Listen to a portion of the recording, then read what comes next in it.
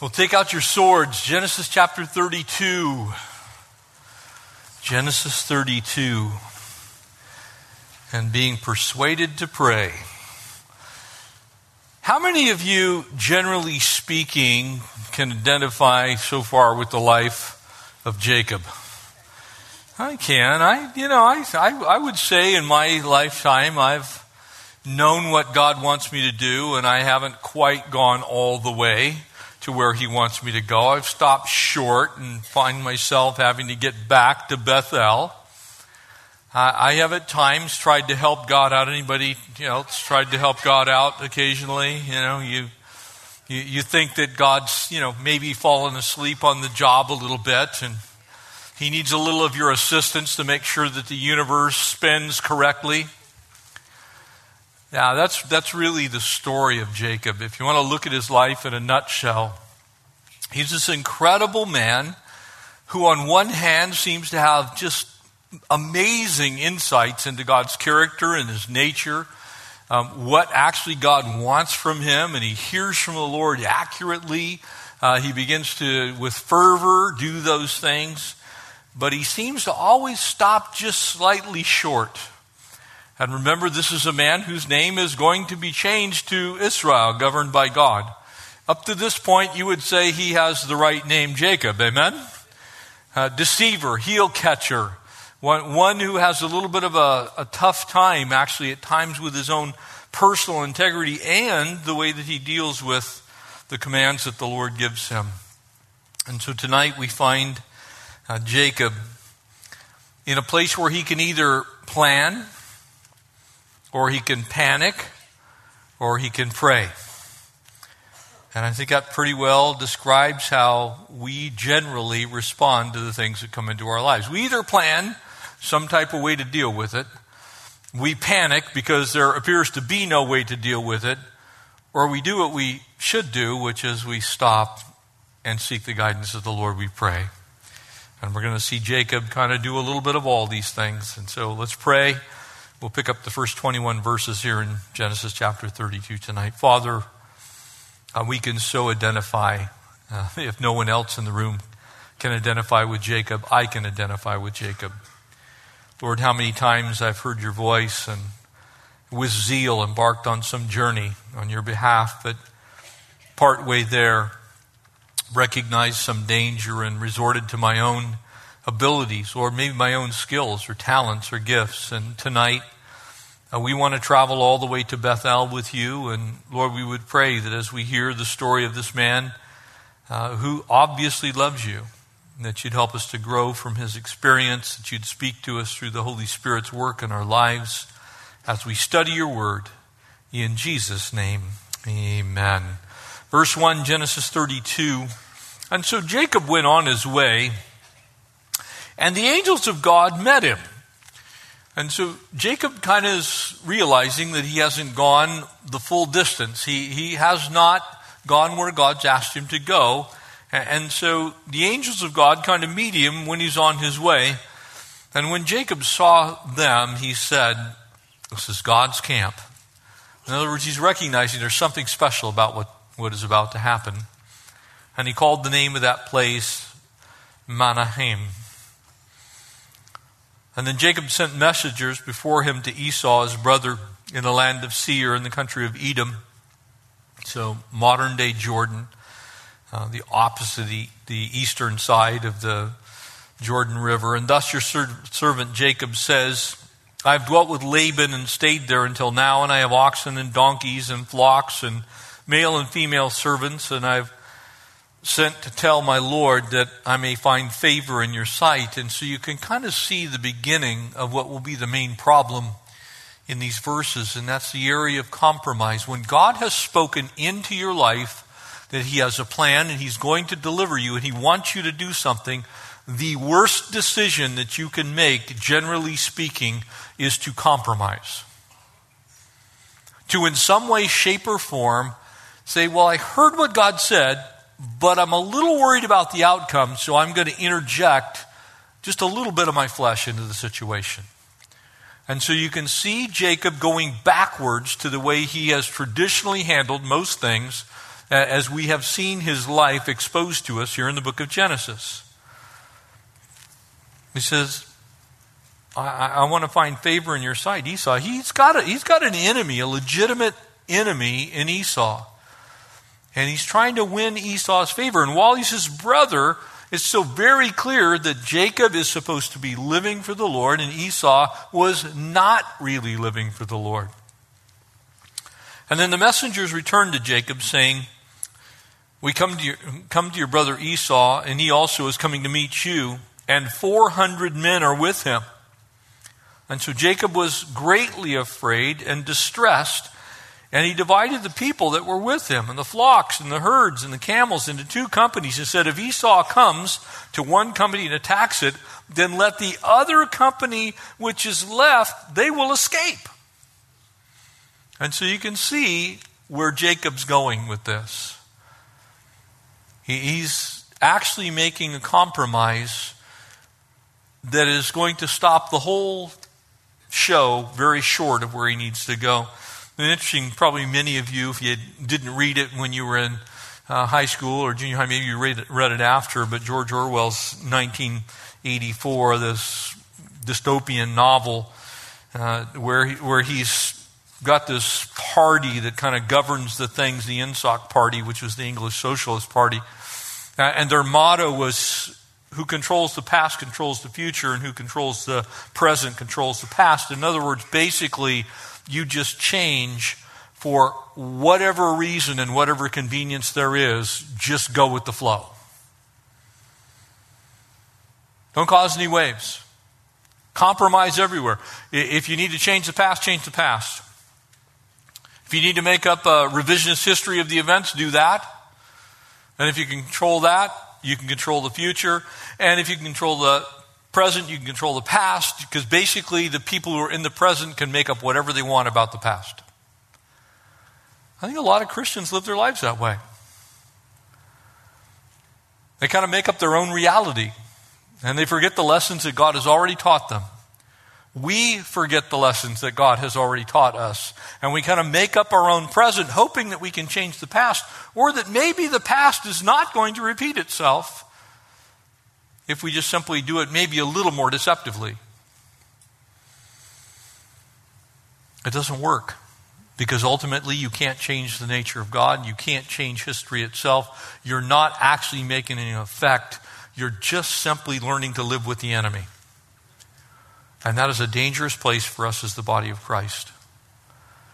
Because here's the truth of it. You can't make peace with the enemy. It's not possible. It's not possible. He is always going to hate you. He is always going to try and destroy you. And when you try and make nice with the enemy, you're basically inviting him into your camp. You're saying, look, well, it won't be that bad. When in fact it will be that bad. And it never works. 2 decades before this, Jacob had fled from Esau to Laban, and now he's fleeing from Laban back to Esau. You get the picture? It's like he never stays and deals with things.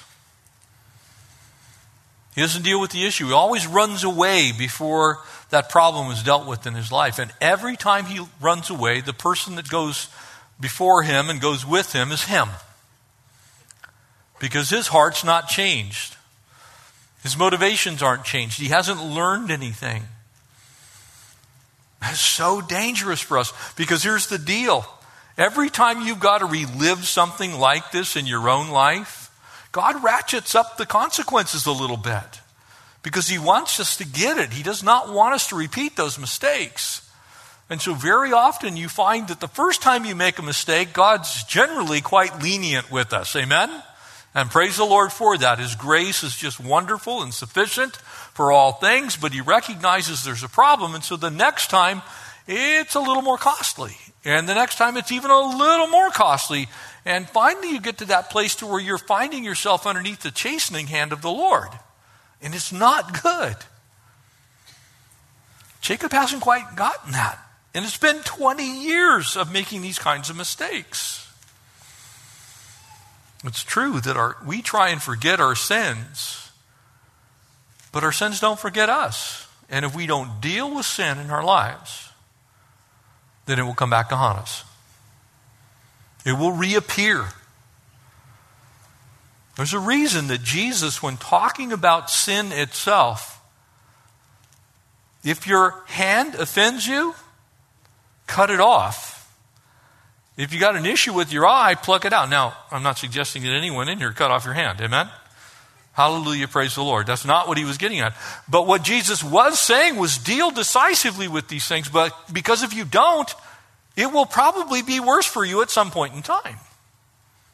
So those things which are a stumbling block in our lives, those areas where we have problems, God's word is speaking to us tonight that we have to take decisive action in those areas of failure that we all have from time to time.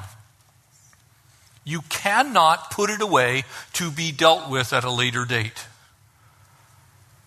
What will happen is that follows you, and the consequences of whatever it is also follows you, and all along the way, the accumulation of the consequences are getting greater and greater and greater and greater and greater. And while it's true that Jacob, what he did to his father and his brother, forgiven by God, but time and geography were not going to settle that issue. He didn't stay and make it right. He ran away. He didn't rebuild the relationship. He didn't do what was necessary to restore that relationship. So as you study these actions, you're going to see quite a few things here. You're going to see this tension between fear and faith. They do not peacefully coexist, by the way. Very generally speaking, if you have fear, you have at least less faith than you should have. And if you have massive faith, it will drive out the fear. But fear and faith do not coexist well. You're going to also see that you can go back and forth between actually trusting God and scheming, trying to figure out your own way around things. And this is an area that I think a lot of us in America struggle with. Because we know what God says, and we know that if he says it, that he's also going to give us the strength to actually do it. But when we look at the consequences that might come from actually doing the will of the Lord, we say, well, we'll just kind of alter that just slightly. I know his word says I ought to live my life this way, but couldn't I just kind of almost sort of live like that, but not really? Trusting God is trusting God, and trusting God is trusting God without scheming, without plotting, without trying to help God out. If he says it, he means it. We're to obey it and do it. We're to be doers of the word, not hearers only. And sometimes we're guilty of asking God for help while all the while almost acting as though we don't know God. We want him to take care of things, but we think that we don't need to do our part. We so heavily lean on the grace of God. And again, make no mistake, God's grace is amazing. But God's grace put Jesus on the cross. Christ died for our sins. So that grace is neither cheap, nor was it free. It's free to us, but it cost Jesus his life. So when we try and pray and say, God, we want you to do these things, we have to always remember that it's God's will that we want accomplished, not ours. Unfortunately, a lot of times we pray like, well, I'm going to ask God for help, but I'm actually going to ask God to help me get my will be done, not his. We are to pray, thy will be done, Lord. Jacob struggles with that. And so we see him in that sense reaping what he'd sown. That principle, none of us will escape. None of us get away from it. Laban had finally left him at the monument at Mizpah, and Jacob is now headed towards Bethel, the destination that God appointed for him. But Jacob knew on the other end, there was a problem. And now he's trying to scheme his way out of that problem, the consequences. Instead of facing the problem head on, I'll just divide my flocks up. You know, if I lose half of my stuff, oh well, as long as I don't have to deal with my past. Brothers and sisters, deal with your past. Let it be the past. Deal with it and let God use it in your life. But if you simply try and avoid it, it's going to come back to haunt you. You have to deal with it. There's several things here that we can see. First, you can kind of see Jacob previewing this whole thing in his preparations. And those preparations aren't exactly what he ought to be doing. You can kind of tell. Any of you ever had the experience of talking to someone who professes to be a Christian, but everything they say has nothing to do with a Christian worldview? You ever talk to people like that? Oh yeah, I'm a believer. Then you ask them how, what's going on in their life. Well, I'm living with my boyfriend and my girlfriend, and we party all the time, and I kind of like to toke a little bit, and I don't actually work. I'm, living off a slip and fall lawsuit from Walmart. You know what I'm saying? You sit there and talk to them, it's like, where is the work of the Holy Spirit in your life? Where is the evidence that you're actually a redeemed soul? And you can't see it because everything they say, all the preparations of their life would say that they're not a believer.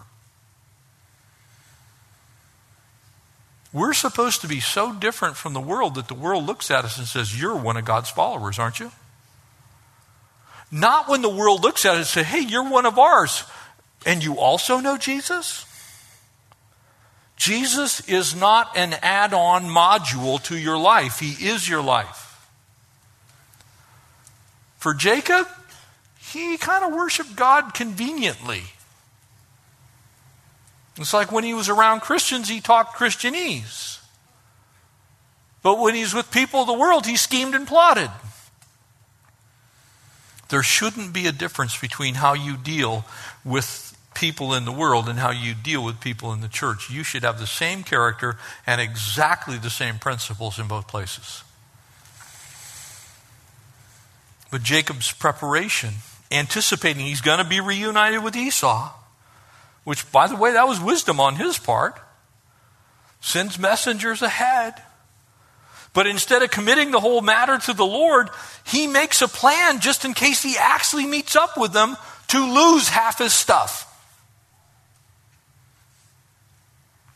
That's called compromise. It's like, I'll give away this stuff as long as I don't have to deal with this issue in my life. God will never ask you to give up something that you shouldn't give up, and he will never take from you what he wants you to have. But God will allow you to make mistakes to where you can do those things to yourself. Jacob's going to send some messengers, also a good idea. But calling Esau his Lord, not a good idea. Esau was not his Lord. He was doing that as a platitude to Esau to try and gain favor so Esau would be nice to him. When Esau was a carnal guy. He's trying to make nice, in essence, with Esau and impress him with his wealth. Basically, Jacob's saying, look, God, I don't actually trust you.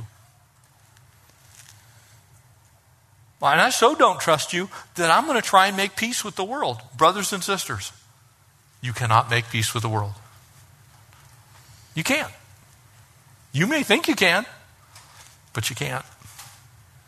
And if you try, God's going to show you the futility of it. I don't even know how many people I've talked to in my lifetime where they've tried to do this very thing. They've tried to make peace with the world. And they make plans with the world. They make nice with the world. They make friends with the world. They even try and marry the world for all intents and purposes. And time goes by and they all of a sudden realize that the world has always been what the world is. And they're sitting holding that empty bag of promises that the world made, realizing that they've been taken advantage of by the world. The world does not have your best interest in mind. But Satan wants you to think that it does. You got to be very, very, very wise. Proverbs chapter 18, verse 19 says, a brother offended is harder to win than a strong city. This was going to be a strong, hard battle, and there was no way to avoid it. And the best thing that Jacob could have done is said, you know what? I'm going to go back and face Esau. And whatever price I need to pay, whatever I need to learn, that's what I'm going to do. I see this so often in marriage. Sometimes Pat and Rob and I will just talk. We go through things that we've, been in counseling with people on. And I cannot even tell you how often compromise is brought into a marriage. And trying to avoid the problem or avoid addressing the problem, they just put it on a shelf for another day. And guess what? That problem doesn't go away. But it does get old and moldy and crusty and smelly, and it's worse the next time they take it off the shelf. You have to deal with these things in your life. If you don't deal with them, they will come back and haunt you. Whether it's in your marriage or in some other relationship, if you don't deal with the stuff that comes your way, God will deal with it for you. Because he loves you too much to leave you in the midst of that. A second thing that we can see here is Jacob actually received divine protection. Jacob recognizes, he sees the army of angels. He says, this is God's host. Now Jacob basically thinks it's a sign almost that he needs to split up his herds and his flocks and his people. There was no reason for him to be afraid. We know what Romans 8 says to us today. If God be for us, who can be against us? Amen? But just because we now know that doesn't mean it wasn't true then, because God's character changes not. He's the same yesterday, today, and forever. He has always been trustworthy. And if God told Jacob to go, I want you to go back to Bethel, was God not able to protect Jacob to get him there? He sent him there. Was God not going to be able to do all that needs to be done? Because it is he that works to will and to do as his good pleasure, amen? He's the one that's faithful to complete it unto the final day of Christ Jesus, amen? You can attend seminars, you can do all kinds of things. You could have been looking at these angels and all those kind of things. But at the end of the day, we trust in the true and the living God, don't we? That's just where you got to hang your hat. You got to take it off and say, you know what, I'm trusting God on this. Even though he got divine protection, he could trust God in the little things. A third thing, and this is the part that I think we fall into from time to time, as Jacob, as his family, as his servants, his flocks, his herds were traveling slowly. Jacob is going to get to the Jabbok River, which is a tributary of the Jordan. It's in modern day Jordan. He's got, this army advancing towards him of 400 men that are from Esau. And his guilty conscience, he's still thinking about what happened 20 years earlier. He begins to make bad decisions because he did not deal with it 20 years earlier. He's still making bad decisions. And one bad decision leads to another bad decision. He didn't trust God 20 years previous, and he's still not trusting God now, even though he's acting in obedience. It's only partial obedience. And when you have a guilty conscience, sometimes all we see is the most awful outcome. And so you begin to act that way. Faith gets crowded out by that fear. You know what happened and it wasn't dealt with, so that fear comes in and it crowds your faith out of your life. You sit there and you go, I just don't know. The reason you don't know is you didn't let God work the first time. You didn't allow God to be faithful in your life the first time, nor the second time, nor the third time, or the 10th time. And by the time you live out 20 years, when you live out a life of not trusting God, it becomes very hard because you have added all of this history of lack of faith, and you get to this difficult place in your life, and all of a sudden, you can't trust God because you've never actually trusted him. Sometimes you just got to say, God, this is too big for me. You got to take care of it. And we all have those things from time to time. If you're walking by faith, exactly as Psalm 112 says, you don't need to fear what the enemy can do. I mean, seriously, what's the worst thing that the enemy could potentially do to any person on this planet who's a believer? He can kill you if God allows it. So if God allows it, the enemy could potentially bring something in your life that might kill you. But God simply allowed it because he's the one that controls those things. What happens to a believer when he dies? Go straight in the presence of the Lord. Amen? So the very worst thing that this world can do to you is take your life, which is actually the best thing that could happen to you ever in eternity. You understand? And when you look at it from that perspective, the very worst thing the world can do for you is this incredible end that puts you in the presence of the Lord. And everything in between is less than that. So even in a life or death situation, you say, God, I'm not going to be afraid of evil tidings. My heart is fixed. I'm trusting the Lord. I'm just going to rest in this. And don't get me wrong, this is no easy task. Amen? Anybody that's had a rough go of it lately, say amen. Amen. It is. It's hard. It's not easy to just say, Lord, I'm casting my cares upon you because you care for me. But that is what he wants us to do. It's what he wanted Jacob to do. Throw himself on the mercy of the Lord. But instead of remembering the encouraging vision, God's angelic army, instead of thinking on those things, what does Jacob do? Well, I'll divide up the people, and if they all get killed, we can escape. If I lose half my fortune, I still have half my fortune. Instead of trusting God to see the whole thing through. Instead of saying, God, you put me on this journey, I'm trusting you to get me home. And I can tell you this, and again, this is more an admission than anything else. Human wisdom is always a poor substitute for God's wisdom. Human wisdom is always a poor substitute for God's wisdom. Now notice what I did not say. Human wisdom has no value. I didn't say that, nor did I mean it. Your human wisdom, God gave you that human wisdom. But when it becomes a substitute for God's wisdom, just exactly as James chapter 1 says, if you lack wisdom, ask of God who gives to all liberally without reproach. God's not going to go, I can't believe you're asking me for wisdom. I mean, what's wrong with you? Grow up. God's not going to do that to you. If you ask of God, he gives it to you. It will be, James said, given to you. But let him ask in faith. Don't ask without faith.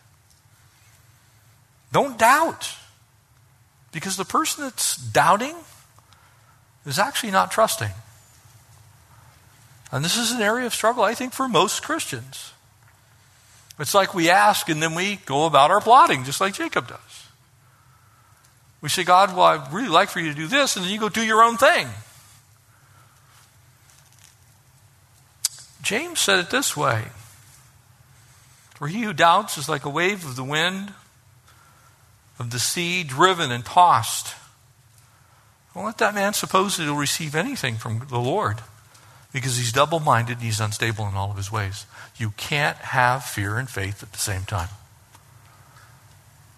If you're leaning on your own human wisdom, you don't have all of God's wisdom that you need. In other words, trusting the Lord shouldn't be the last thing that we think of. Amen? Isn't it weird how that happens to us? I'm sure nobody here tonight does this.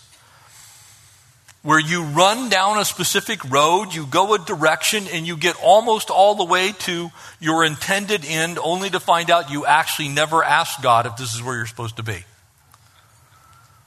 And then you start asking God to clean up your mess. Amen? Am I right? Don't we do that? I do. There are times when I'll be thinking about something and God will give me a little piece of information and I'll be praying and all of a sudden it's just like I'll just get an idea. Because I'm a doer. And probably some of you are as well. And so us doers, what we do is we do. Amen? That's what we do. We do. So God gives you the idea and you go, well, Lord, that's really cool. And I'll run with it. Thanks.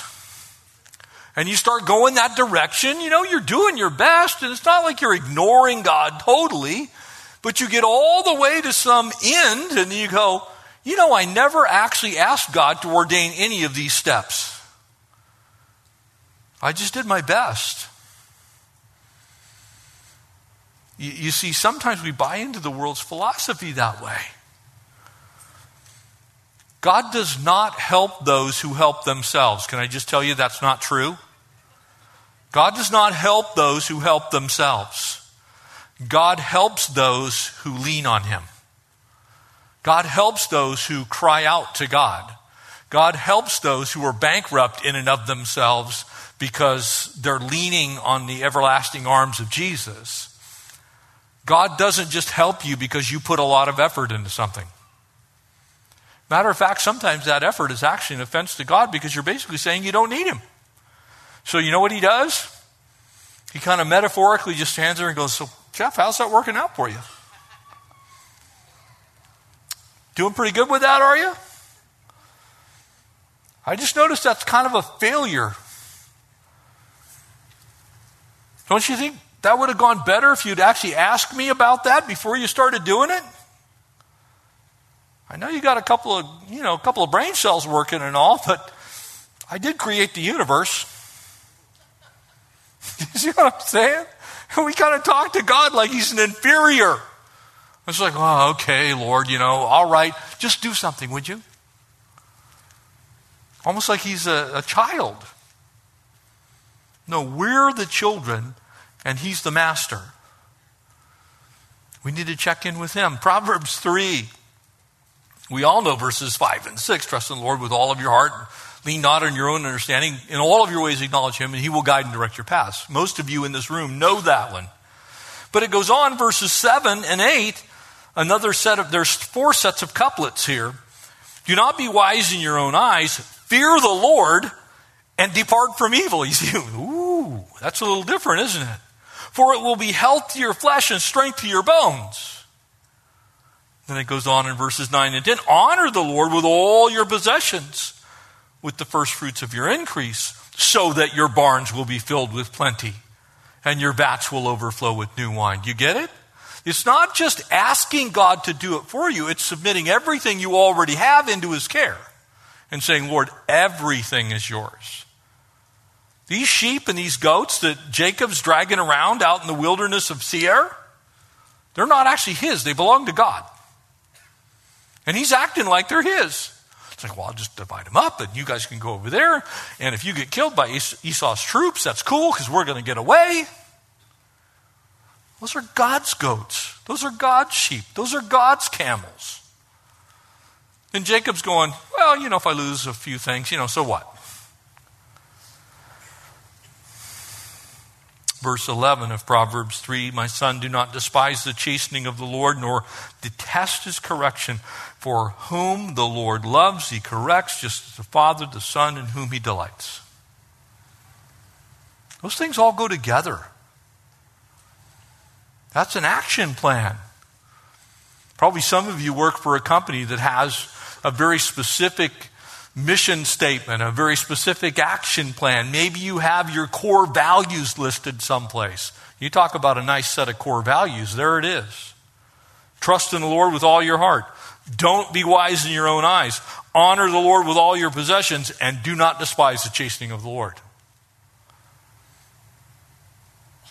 There's an incredible set of core values for us who love the Lord to say, God, I'm going to trust you. I'm going to trust you practically. I'm going to trust you emotionally. I'm going to trust you physically. I'm going to trust you spiritually. I'm going to trust you provisionally. Lord, I'm going to trust you in everything. Sometimes we trust the Lord in things that's easy to trust God in. Whether you realize it or not, most of you trust God to get you up in the morning. Amen? You know how I know that? You don't have somebody come and shake you every morning to see if you're still alive. You just believe that God's going to give you breath. You know He doesn't have to give you breath every night. So you actually do trust God. But how about trusting Him in the things that are a little tougher? For us who are parents, our kids. Oh my. Wow, that's tough, isn't it? Trusting Him with our finances, also difficult. It's like, Lord, you know, I'm trusting you with this. We need to trust the Lord. Finally, we see Jacob praying with power and with purpose, and I'm going to look at the content of this prayer as we break it down a little bit. We'll pick up here in verse 9. And so this is the prayer of Jacob. It's one of the more beautiful prayers in all of Scripture. And yet it's prayed by a man whose faith is very weak. A man who actually doesn't trust God, so he knows what God wants from him. It's the implementation part that he's struggling with. Verse 9, and Jacob said, O God of my father Abraham. So he knows who God is, amen? He knows the promises of God, amen? O God of my father Abraham, God of my father Isaac, the Lord who said to me, return to your country and to your family, and I will deal well with you. I'm not worthy of the least of all the mercies and of all the truth which you have shown to your servant. For I have crossed over this Jordan with my staff, and now I have two companies. Deliver me, I pray, from the hand of my brother, from the hand of Esau, for I fear him, lest he come and attack me and the mother with children. For you said, surely I will treat you well, and make your descendants as the sand of the sea, which cannot be numbered for a multitude. It's almost like that demonized child whose father cried out, Lord, I believe, but help my unbelief. It's like he's praying, but he's not quite sure whether he actually believes what he's praying or not. We gotta learn how to pray and believe. Rest and trust in our belief. Jesus, when he taught us how to pray in Matthew 6, begins what we call the Lord's Prayer, though I think really the Lord's Prayer is actually in John 17. But in Matthew 6, this prayer that begins, Our Father who is in heaven, in verse 5, ahead of that prayer, he says, and when you pray, you shall not be as the hypocrites. For they love to pray in the standing in the synagogues, the corner of the streets, that it might be seen by men. For assuredly I say to you, they have the reward. But when you pray, go into your room, and when you shut the door, pray to your Father who's in the secret place, for your Father sees in secret and will reward you openly. And when you pray, don't use vain repetitions like the heathen do, for they think they've been heard for their many words, and therefore do not be like them. He basically says, don't pray like them. Don't live your prayer life the way the hypocrites do. The hypocrites are like, blah, blah, blah, blah, but they don't believe a word of it. They're doing it to be seen. They think that they've been heard. For the Father knows the things that you have need of before you ask him. And so in this manner, therefore, pray, Our Father who is in heaven. Hallowed be thy name. Thy kingdom come and thy will be done. Amen? Do you see why that's important? Because look at these things that Jacob is doing. They're the right things. They're the right words. They're actually truth. Jacob remembered the word of the Lord. Amen? He remembers God's word. He says, I remember the promise you made to my father Abraham and to my grandfather Isaac. Or to my father Isaac. He says, I remember what you said to them. I know your word, Lord. You promised to make the descendants of Abraham greater than the sands of the sea.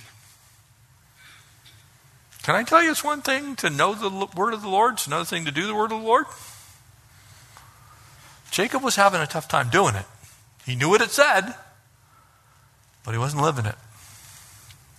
A second thing, Jacob was actually obeying the command of the Lord. He's on his way to Bethel. Amen?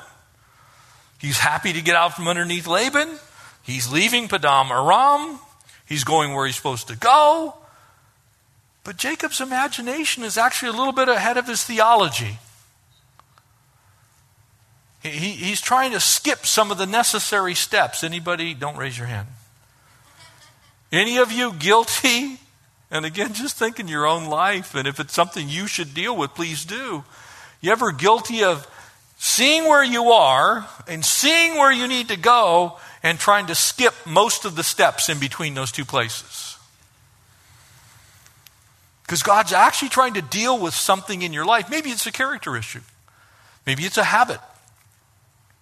Maybe it's something that you have just been struggling with for a very long time, like Jacob is struggling with plotting and scheming. That's been his whole life. And so what he tries to do is he goes, okay, God spoke to me, here's the truth, and here's where I need to go, and I'm going to tell everybody, yeah, I'm going to Bethel, but I'm going to stop at the bar. You understand what I'm saying? The journey's a long one. It's kind of boring. It's hot. I'll just kind of pull my camel right there into... And what God's saying is, no, I want you to do all the work that I'm asking you to do. I want you to let me do the little things. All along life's journey. Obeying those commands.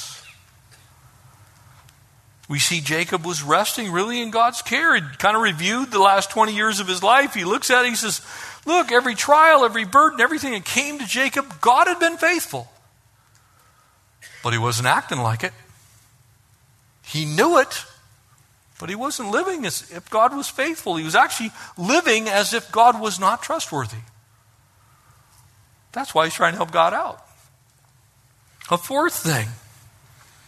Jacob was actually believing God's purposes for his life. They're in verse 11. He wasn't just thinking of himself. He had family and all those things. But this eternal purpose was being thwarted because he still had earthly anger for a single guy. There was a carnal part of Jacob that was undealt with, and so here's this beautiful promise that's been made. He believes that God's going to actually do some work in his life, but he's trying to go about it and leave that problem intact. He's trying to camp with the enemy. He said, I want to keep my bitterness, I want to keep my anger, I want to keep my hatred, I want to hang on to those things which have been destroying my life all the way along because ultimately I might need them. If I let go of this bitterness, what am I going to do when Esau shows up? I actually might have to ask for his forgiveness. Heaven forbid I have to do that. I might have to admit my faults. Oh, I can't do that. I might actually have to tell somebody, you know what, I was W-R-O-N-G wrong. Can't do that. I might actually have to do a 180. I may need to turn around and repent of a few things. I don't want to do that. You see, he knew and believed that God's purposes were thus and so, but he was unwilling to do what was necessary. Don't let that be you.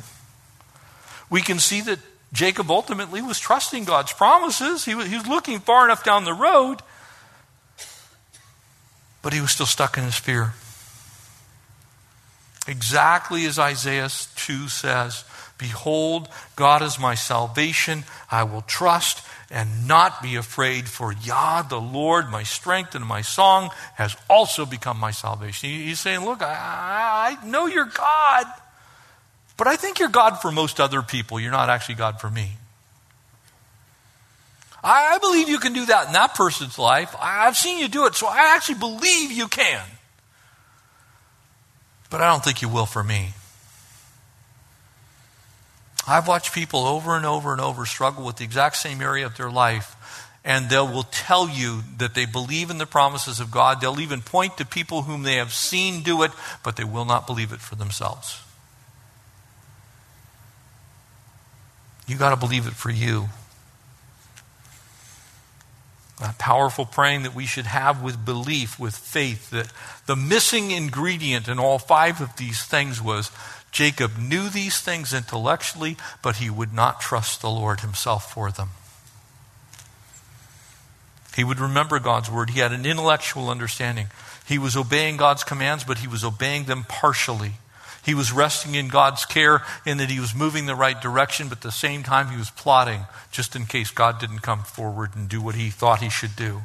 He even believed God's purposes, but he had a plan to back up just in case. And then finally, that trust that he had was not only incomplete trust, it was actually more trust in his own plot and his own scheme than it was in God's provision and providence. And finally, we see Jacob's compromise in all of this. Can I tell you, there is a massive danger for every last person in this room when you try and compromise with the world. Because the world does not tell you the price that it's going to exact from you. It just makes hollow promises. Verse 13, and so he lodged there that same night and took what came to his hand as a present from Esau, his brother. 200 female goats, 20 male goats, 200 ewes, 20 rams, 30 milk camels and their colts, 40 cows, 10 bulls, 20 female donkeys, and 10 foals. And then he delivered them to the hand of his servants. Every drove by itself, and he said to his servants, pass over before me and put some distance between successive droves. And he commanded the first one, saying, when Esau my brother meets you and ask you, saying, to whom do you belong, and where are you going? And those are who are those in front of you? Then you shall say, they are your servant Jacob's. Do you see the compromise? He's saying, not do I serve God. I serve Jacob. It is a present sent to my Lord Esau. He calls Esau Lord. His Lord is Yahweh, the Lord of hosts. And behold, he is also behind us. And so he commanded the second, the third, and all the following droves, saying, in this manner you shall speak to Esau when you find him, and also say, behold, your servant Jacob is behind us. For he said, I will appease him with the present that goes before me, and afterwards I will see his face, and perhaps he will accept me. You see how he's trying to win Esau's favor? By calling him Lord. By giving in to him. And so the present went over before him, and he himself lodged that night in the camp. Now you would think that a prayer with the kind of solid theological content that he had just prayed would have brought peace to Jacob's heart, don't you? If he was actually trusting God. And so you can kind of see from these actions that the prayer that he just prayed was prayed without a whole lot of faith in it. It was theologically accurate, but it was without faith. And the reason we know it was without faith is because what he does after the prayer. He says, I remember your word. I want to obey your commands. I'm resting in your care. I'm believing your promises. I'm trusting you, God. And then the first thing he does is return right to the arm of flesh. My Lord Esau, I'm bringing you gifts. I want to make nice. I don't want to have something between you, so I'll buy my way out of this problem. We never get very far by trying to do that with God. He doesn't need our help. He needs us to leave him in charge of the equation. He needs to be the beginning of it, the end of it. He needs to be the equation itself in that sense. Basically, if you look at what Jacob does, he now leaves God completely out of his plans. He says, well, I'll just handle it myself. So you guys split up and you go over there and you go over there and you go over there. And if anybody talks to you, you just tell them that I am the servant of Esau.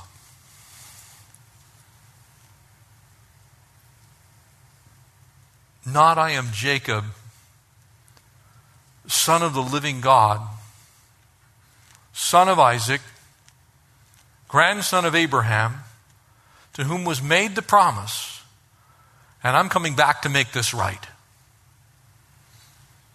I'm coming back to take my licks. If I need to be chastised, then because I trust God, I'm coming back to you, and I'm going to be on my knees, and I'm going to repent for what I did. Now he's saying, look, I'll do it my way. There's a couple of passages I want to conclude with tonight. I'm actually going to have you turn there if you would. You can put your finger in Isaiah 40. But we're going to flip in a moment to Isaiah chapter 37. Isaiah 40. Now, to set this so that you can get the right context. The prophet Isaiah is in Jerusalem. He's speaking to the southern kingdom. The southern kingdom is simply Judah and the tribe of Levi, the priestly tribe.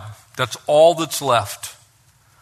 The Assyrians have come and wiped out the 10 northern tribes.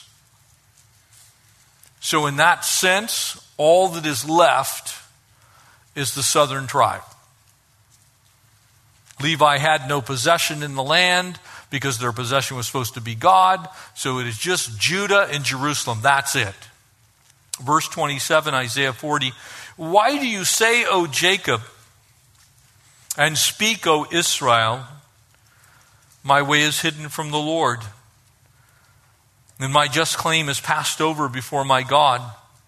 Have you not known, have you not heard, the everlasting God, the Lord, the creator of the ends of the earth, neither faints nor is weary, his understanding is unsearchable. He gives power to the weak, and to those who have no might he increases the strength. Even the youth shall faint and be weary, and the young men shall utterly fall. But those who wait on the Lord shall renew their strength. They shall mount up like wings of eagles. They shall run and not be weary, and they shall walk and not faint. Now I want you to turn over to chapter 37.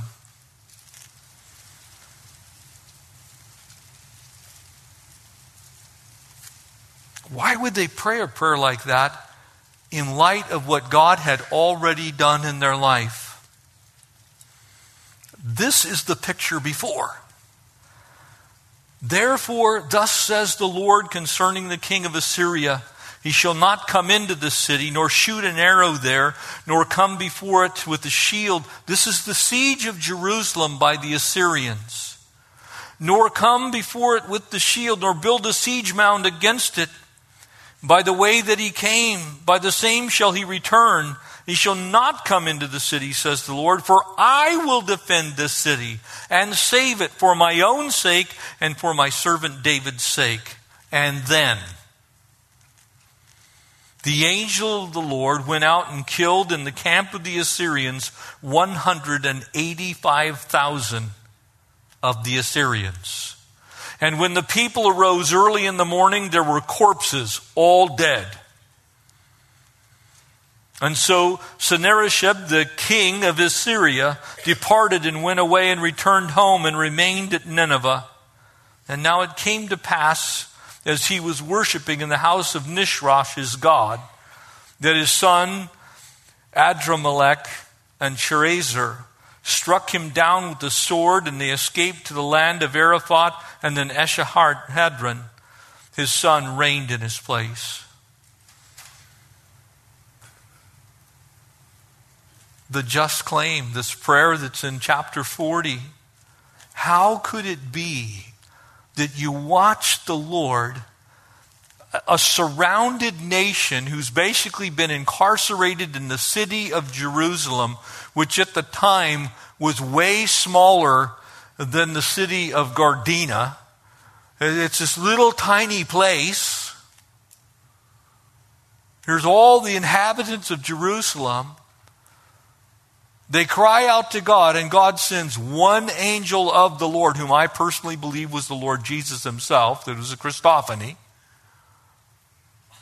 The Lord on their behalf goes out and wipes out the Assyrian army, and the king of Assyria flees, and they're going, well, we just don't know what the Lord's going to do. We're not sure. Have you not known? Have you not heard? You see, the youths will faint, they'll be weary, the young men shall utterly fall. They'd stopped trusting in God.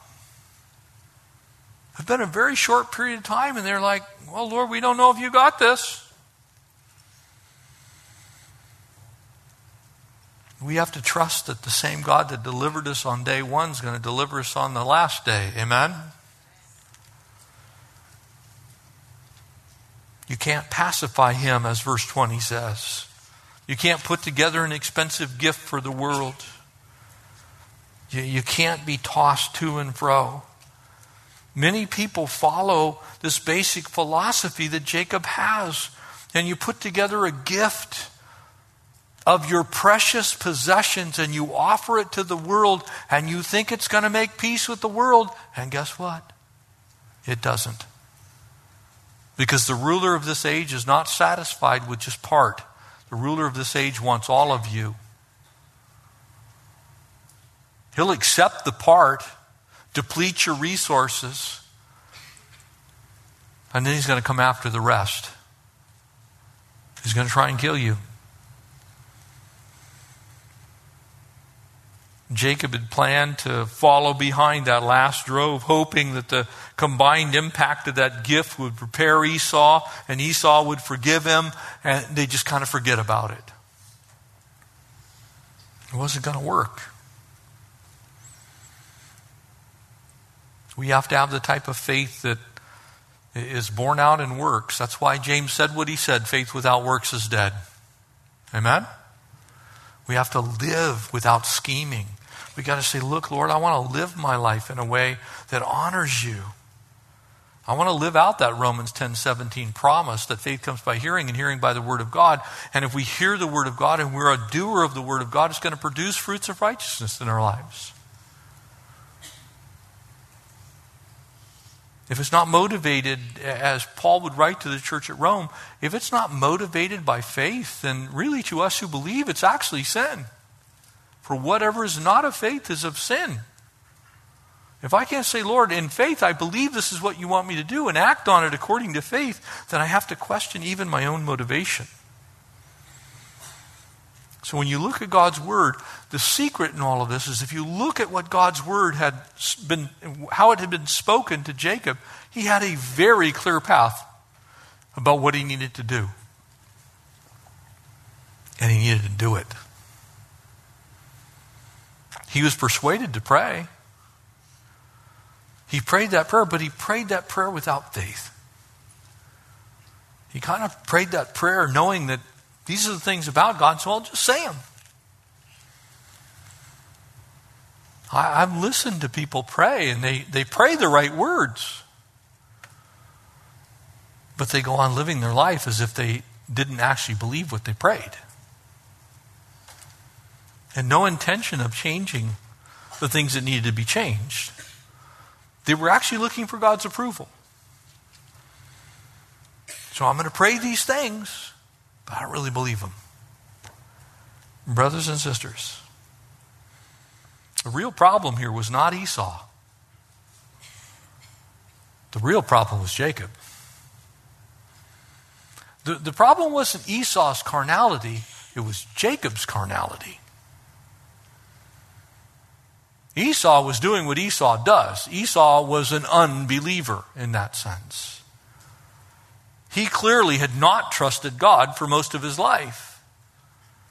Came from the same family, so everybody knew where Esau stood. But Jacob, on the converse side of that, was pretending as if he was walking with God while doing the very same things that Esau was doing. that is a recipe for disaster in every believer's life.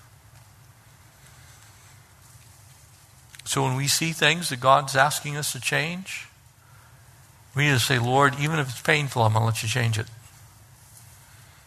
Even if it takes a long time, I'm going to take as long as it takes to do what you want me to do.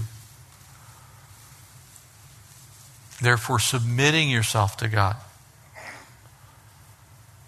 Resting and trusting in who He is. Letting God know those prayer needs. And then trusting Him to slay the Assyrians Himself. Amen? That's a way for victory. Any other way? Try and take it into your own hands. You're probably not going to get a result you're going to like. So when you pray with faith, believing, and then trust God that He's going to do it. Amen? Just stand. We'll close in prayer. So when the pastors are going to come up, be available. Maybe you got something that you just want to start over on. Isn't it cool that God allows us to do do-overs all the time? And you can hit that button, go, you know what, God, I messed up. I'd like to do this over. You tell me what I need to do, and I'll do it. And He'll let you do that so you can get it right. He's not mad at you. He wants you to have success. And so rest and trust and do. Father, we thank You for Your goodness to us. We thank You that we can live lives of faith. Pray that You'd help us to do that. Lord, there's so many areas in our lives where we're tempted to fall back to the world, Lord, to do things the world's way, and it just doesn't work. We love You, and it needs to show in every area of our life. And so, God, we surrender those things where we've been plotting and scheming, those things where we've turned to the flesh and tried to do it ourselves when You clearly said that You have a plan for it, but we don't want to wait. We don't want to rest. We don't want to trust. And so, Lord, when You called us to move, would we move completely? Get ourselves back to Bethel, Your house? And Lord, along the journey, let there not be any compromise in our lives. Help us to walk in that complete trust, allowing You to accomplish what You desire. In Jesus' name, amen.